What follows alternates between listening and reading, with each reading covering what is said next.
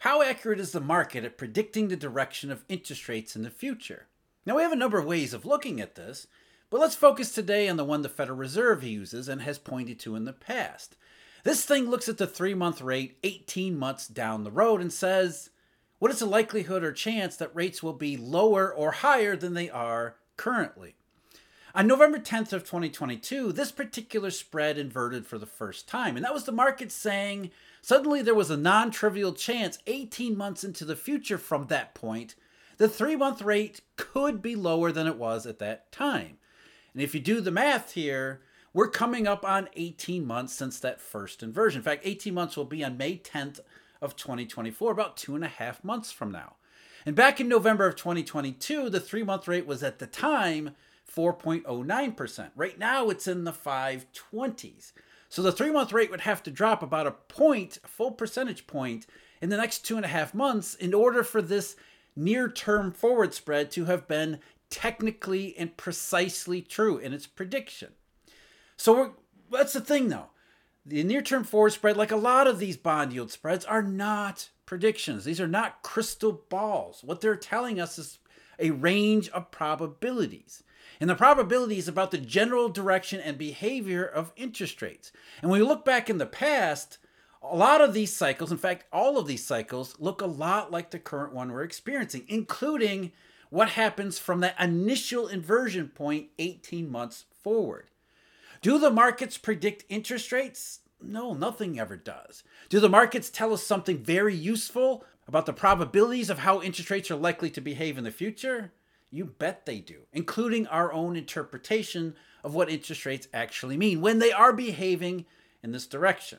The information that we're going to use today comes from a couple of economists and researchers, one at the Federal Reserve, a fellow by the name of Anthony Dirks, and another at UNC Wilmington, Daniel Soaks, and we can't thank them enough for maintaining their website, which is called neartermforwardspread.com, and I highly recommend you check it out if you want to play around with the statistics. They've got data going back to the 1960s on the near-term forward spread, and you can see for yourself just how useful this information can be, assuming that we realize what we're getting from it is not crystal ball predictions.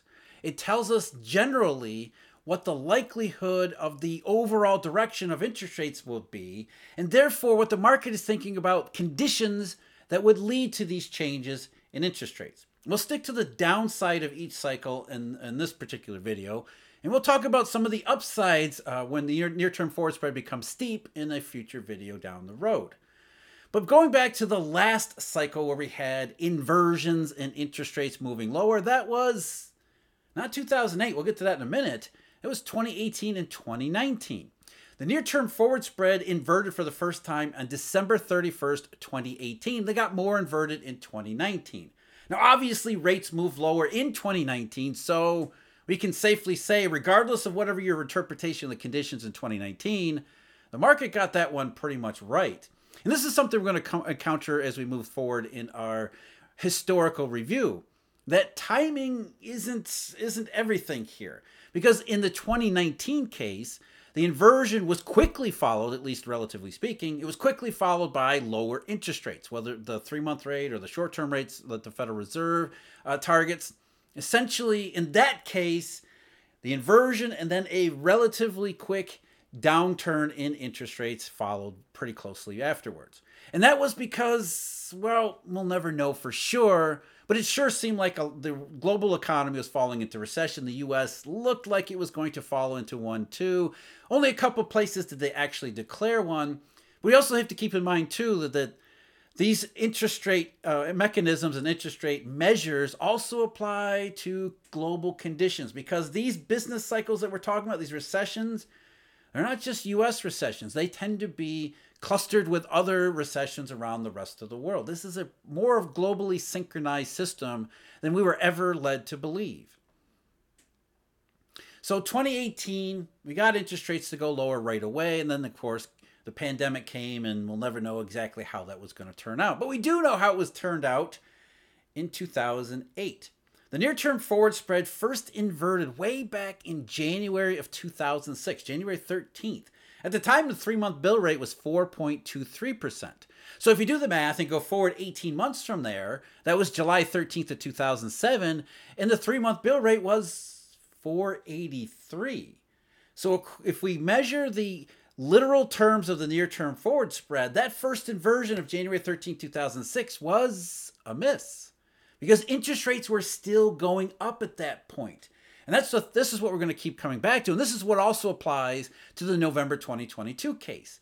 When you're trying to measure and take these literal parameters from the initial inversion, you don't know exactly where interest rates stop. And so it's very difficult to see exactly what the market rate is going to be 18 months down the road because everything here is relative.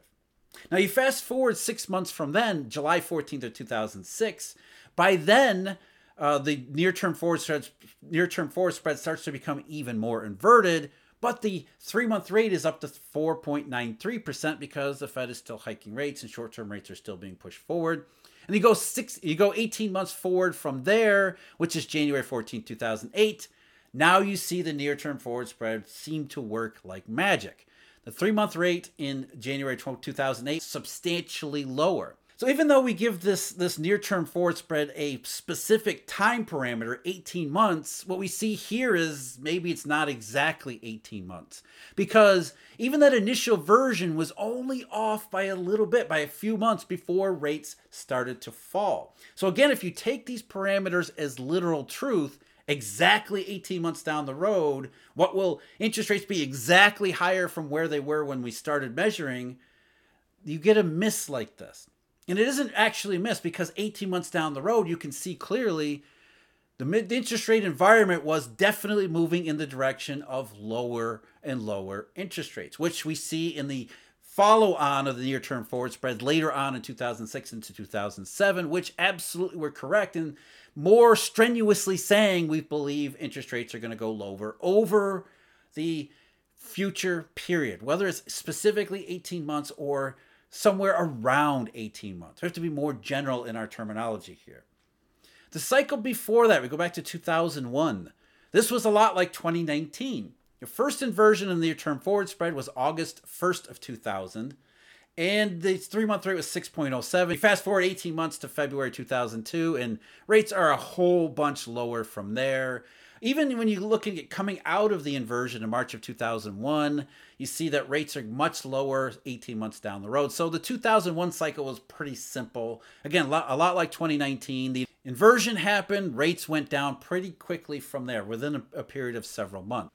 1990, 1991, you see the first inversion shows up May 30th of 1989. The 3-month rate then was 8.58%. You fast forward 18 months, that gets you to the end of November of 1990. And the 3-month rate is already 7.02%, and rates are already moving lower. So like the 2000-2001 cycle, the SNL recession, that cycle, near-term forward spread pretty much right on the entire time. Because again, it's relative. In an 18-month period, the probability that rates were going to be lower was relatively high, and the time component was much sooner because things developed along a much quicker path. The DBIS inversion showed up in July of 1989, again 7.86%, and then that gets you 18 months forward to January of 1991, where the 3-month rate is down to 6.25. So the 1990 recession, like the 2001 recession, pretty clean example that the overall direction of interest rates in the not too far distant future conform to exactly what we'd expect from these inversions.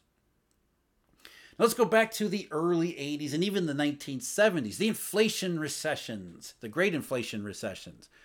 1980-81. The first inversion shows up in October 3rd, 1980, when the 3-month rate was 11.33%. And then you fast forward to 18 months to April of 1982, and the 3-month rate is 13.26%. So again, in literal terms, that's another miss, at least from the initial inversion point. The reason is the same. If you start measuring while interest rates are going up, you're not really sure where they're going to top out, and then how interest rates might be compared 18 months down the road. And interest rates had gone lower in that 18-month period in November of 1981, but then they went right back higher before they started lower again. So if you look at the near-term forward spread inversion from closer to the peak where interest rates got to be late in 1980 and early 1981, you see that the inversion makes more sense. In fact, the deepest inversion was December 11th of 1980, back when the 3-month rate was 17.14%. And then you fast forward 18 months from there, and interest rates are substantially lower. So it's not necessarily about measuring from when the first inversion hits, nor is it when just a little tiny inversion. We're more interested in when the market is more confident in its inversion, which means it's more confident in conditions that will lead to lower interest rates. That's what we keep coming back to.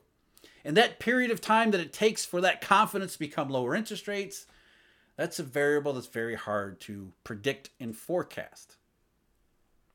The cycle before that, 1980, the mess that was the Great Inflation. The first inversion in the near-term forward spread showed up in early November 1978, when the 3-month rate was 8.85%. Fast forward 18 months to May 1st of 1980, and the 3-month rate is 10.36%. So again, we have another initial inversion miss, and it's for the same reason. When you're measuring when interest rates are going up, or starting from the period when interest rates are going up, it's difficult to tell how far they could continue to go up before they start to turn around. So that shows you the near-term forward spread is not an indicator of the terminal interest rate. It is simply saying the market is becoming more and more concerned that conditions will develop at some point that will lead interest rates to move lower from wherever they are, however high they are at that point in time. And rates would peak in March of 1980. They were still going up right through the early part of the recession because the interest rate decline in 1980 was so short. And we got into the other side of 1980 with more inflationary conditions. Interest rates went down sharply and then went right back up almost as sharply as they had gone down. So a lot of these near-term forward spread inversions, if you look exactly 18 months ahead, you see rates that are higher, but rates that had also been substantially lower. So that raises another question. Are we talking about specifically 18 months ahead? Or are we talking about in an 18-month window, or it's not even exactly 18-month window? Is it, say, 20 months or 24 months? Over the next little while, we can't take all of these parameters literally. And there are indeed conditions that change the very nature and behavior of interest rates in specific periods. But overall, you do see the same general pattern developing here. And we see it maybe the best example, 1973, 74, and 75. The first inversion in the near-term forward spread shows up May 25th of 1973. The 3-month rate at that point was 6.64%. Fast forward again, exactly 18 months, November 25th, 1974. The 3-month rate is 7.31. Again, a miss on the initial inversion period. And the reason that was the same as before, all the other examples that we've gone through, because rates were still rising when the near-term forward spread first inverted.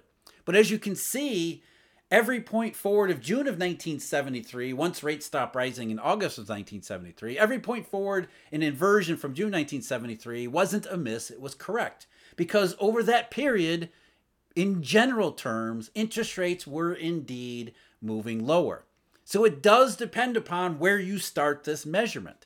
If you start exactly where the initial inversion shows up, and if interest rates are on the rise, then it doesn't really tell you exactly when interest rates are going to be lower, though it does, if you look at all of these cases where the initial inversion misses, it does tell you that in general, interest rates are moving lower just from a higher terminal point. So it doesn't tell you about the terminal point, but it does tell you about roughly 18 months down the road if rates are likely to be moving lower. And outside of 1980 and 1981, once they move lower, they do tend to stay there. The unique conditions of 1980, the big difference in all of those. So what is it that makes interest rates move lower? What is it that moves the near-term forward spread, or indeed any type of yield curve spread, to become inverted and negative? Well, it isn't necessarily recession, but in every single one of these cases, it has been recession. And I'm including 2019 in that. And again, it's not just the U.S. economy that we're talking about. it's also the entire global system. Because there was a global recession in 1980, for example. There was certainly a global recession in 2001, believe it or not, the mild.com recession. That happened around the rest of the world. Obviously, 2008, the Great Recession was shared pretty much everywhere. In 2019, we come back to that. While the U.S. didn't seem like it was heading into recession to some people, the market was a little bit more pessimistic on those possibilities, as well as the Federal Reserve. That's the reason why they were cutting rates, because they were a little bit concerned the recessions that were showing up around the rest of the world might eventually impact the U.S. too, because it is a globally synchronized system. In fact, when the yield curve actually inverted for the first time way back in March of 2022, before the near-term forward spread would, at the time, the near-term forward spread was still steep and moving higher. But in March of 2022, in April of 2022, Federal Reserve Chairman Jay Powell said, look, we're not worried about the yield curve inversion because we've got this thing called the near-term forward spread. If that one inverts, then we understand that there might be some difficulties ahead. And the reason was, as Powell said, that's really what has 100% of the explanatory power of the yield curve. It makes sense because if it's inverted, meaning the near-term forward spread, that means the Fed's going to cut, which means the economy is weak. So again, that's really the point here. When interest rates do start to go down, and if they are moving lower, especially from a higher level, that tells us more than likely there are conditions in the general economy, if not the monetary and financial system too, which are going to lead to rates going lower, consistent with rates going lower. That's not a set of good possibilities. As Powell was saying, the economy is weak. And that's consistent with what we see throughout the history of not just the near-term forward spread, but all these financial indications. They're not exact. They are not predictions. And we see the near-term forward spread invert back in November 2022. It didn't say, okay, 18 months exactly forward, interest rates, the 3-month rate is going to be lower. What it was really saying is that about 18 months into the future, more likely than not, interest rates are going to be on their way lower. And so if we start measuring the inversions and near-term forward spread comparisons from that point forward, as we move forward, that means the market was saying by the time we get to the second half of 2024, there is a very good probability that rates are going to be moving lower. And I think as we stand right now, whether, however, wherever, whenever the Federal Reserve begins cutting rates, that's not actually the key consideration. But wherever that happens, most people would agree that interest rates are likely to be moving lower this year. Anyway, in fact, that's exactly what the Federal Reserve says too. So that would be consistent with what the near-term forward spread was saying all along, really going back to late 2022 and into early 2023. The question is, the variable is, what does that actually mean? Will it be like Jay Powell and everybody else is saying, soft landing, just a couple rate cuts to make sure that everything goes smoothly? Or will it be like all the other cycles in our historical look back when interest rates are moving lower as they were forecast to, high probability of moving lower, recession?